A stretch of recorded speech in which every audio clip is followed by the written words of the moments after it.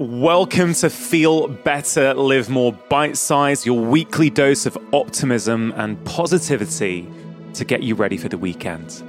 Today's clip is from episode 112 of the podcast with Dr. Daniel Levitin, a neuroscientist, cognitive psychologist, and best-selling author. In this clip, he outlines some of the key factors that will enhance our lives right now, as well as increase our health span, and not just our lifespan.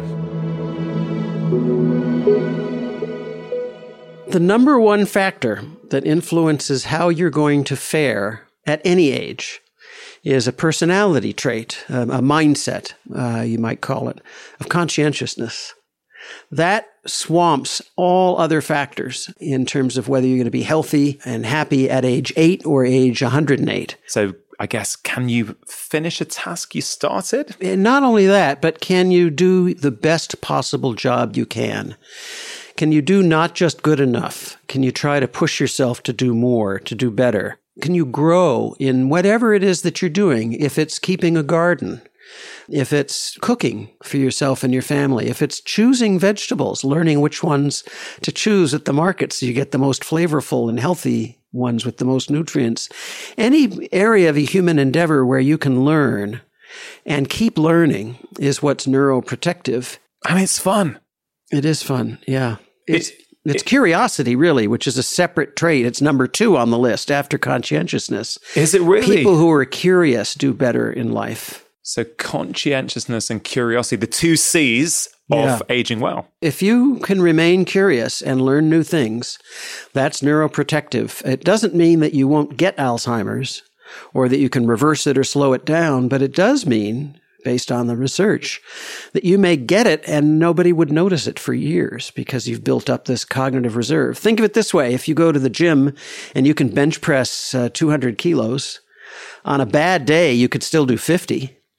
I can't, but you've got some muscle reserve. Same thing with the brain. You build up this reserve through doing new things, whatever they are.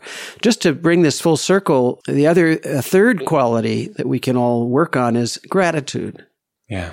As you know, I had the opportunity to meet with the Dalai Lama in doing the research for the book, and he meditates on gratitude and compassion 2 to 4 hours every day.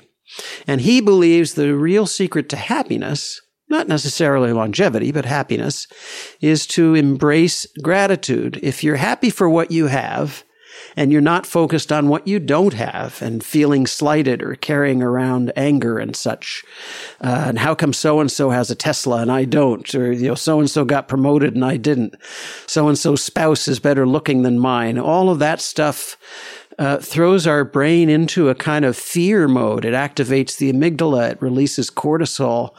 But, Warren Buffett agrees. The idea of experiencing gratitude. My grandmother was an immigrant to the United States from Germany, a Holocaust survivor. She escaped the Nazis. And she had written out on a piece of paper the things she was grateful for. Yeah. And she recited them every morning when she woke up and every night before she went to bed. She was not religious, but we were talking about how you can affect change, and we talked about meditation and medication and psychotherapy.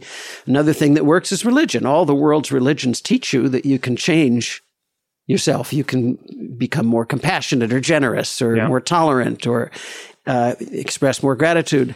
So she had this list, and she told us that every day she woke up, she told me and my mom, around the time she was 79, that she sang God Bless America every morning. God Bless America, written by another immigrant, by the way, Irving Berlin, another Jewish immigrant. And she felt that it was her purpose to do that. She had to express gratitude that her family was saved.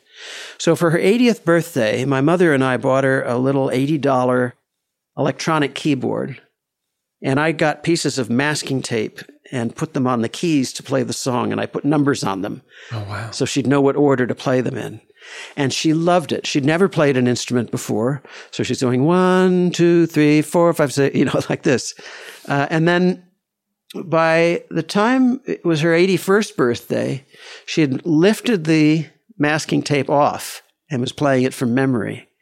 By her 82nd birthday, she'd worked out a rudimentary harmony with the left hand. Oh, wow. She kept improving. She did this every single morning and every night before she went to bed until she died at 97.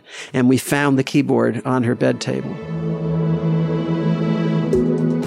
Hope you enjoyed this week's Feel Better, Live More Bite-Size, your weekly dose of optimism and positivity to get you ready for the weekend. Please do spread the love and the feel-good vibes by sharing this episode with your friends and family. And if you like what you heard, why not go back and listen to the full conversation?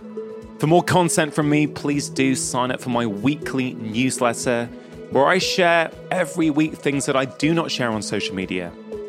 Topics that I'm thinking about, quotes that I'm pondering, articles that have moved me, and sometimes even music that I'm listening to. Around 100,000 people already subscribe. You can check it out at drchatterjee.com/subscribe. As always, I'll be back next week with the long-form conversation on Wednesday and the latest episode of Bite Size next Friday. I hope you have a wonderful weekend.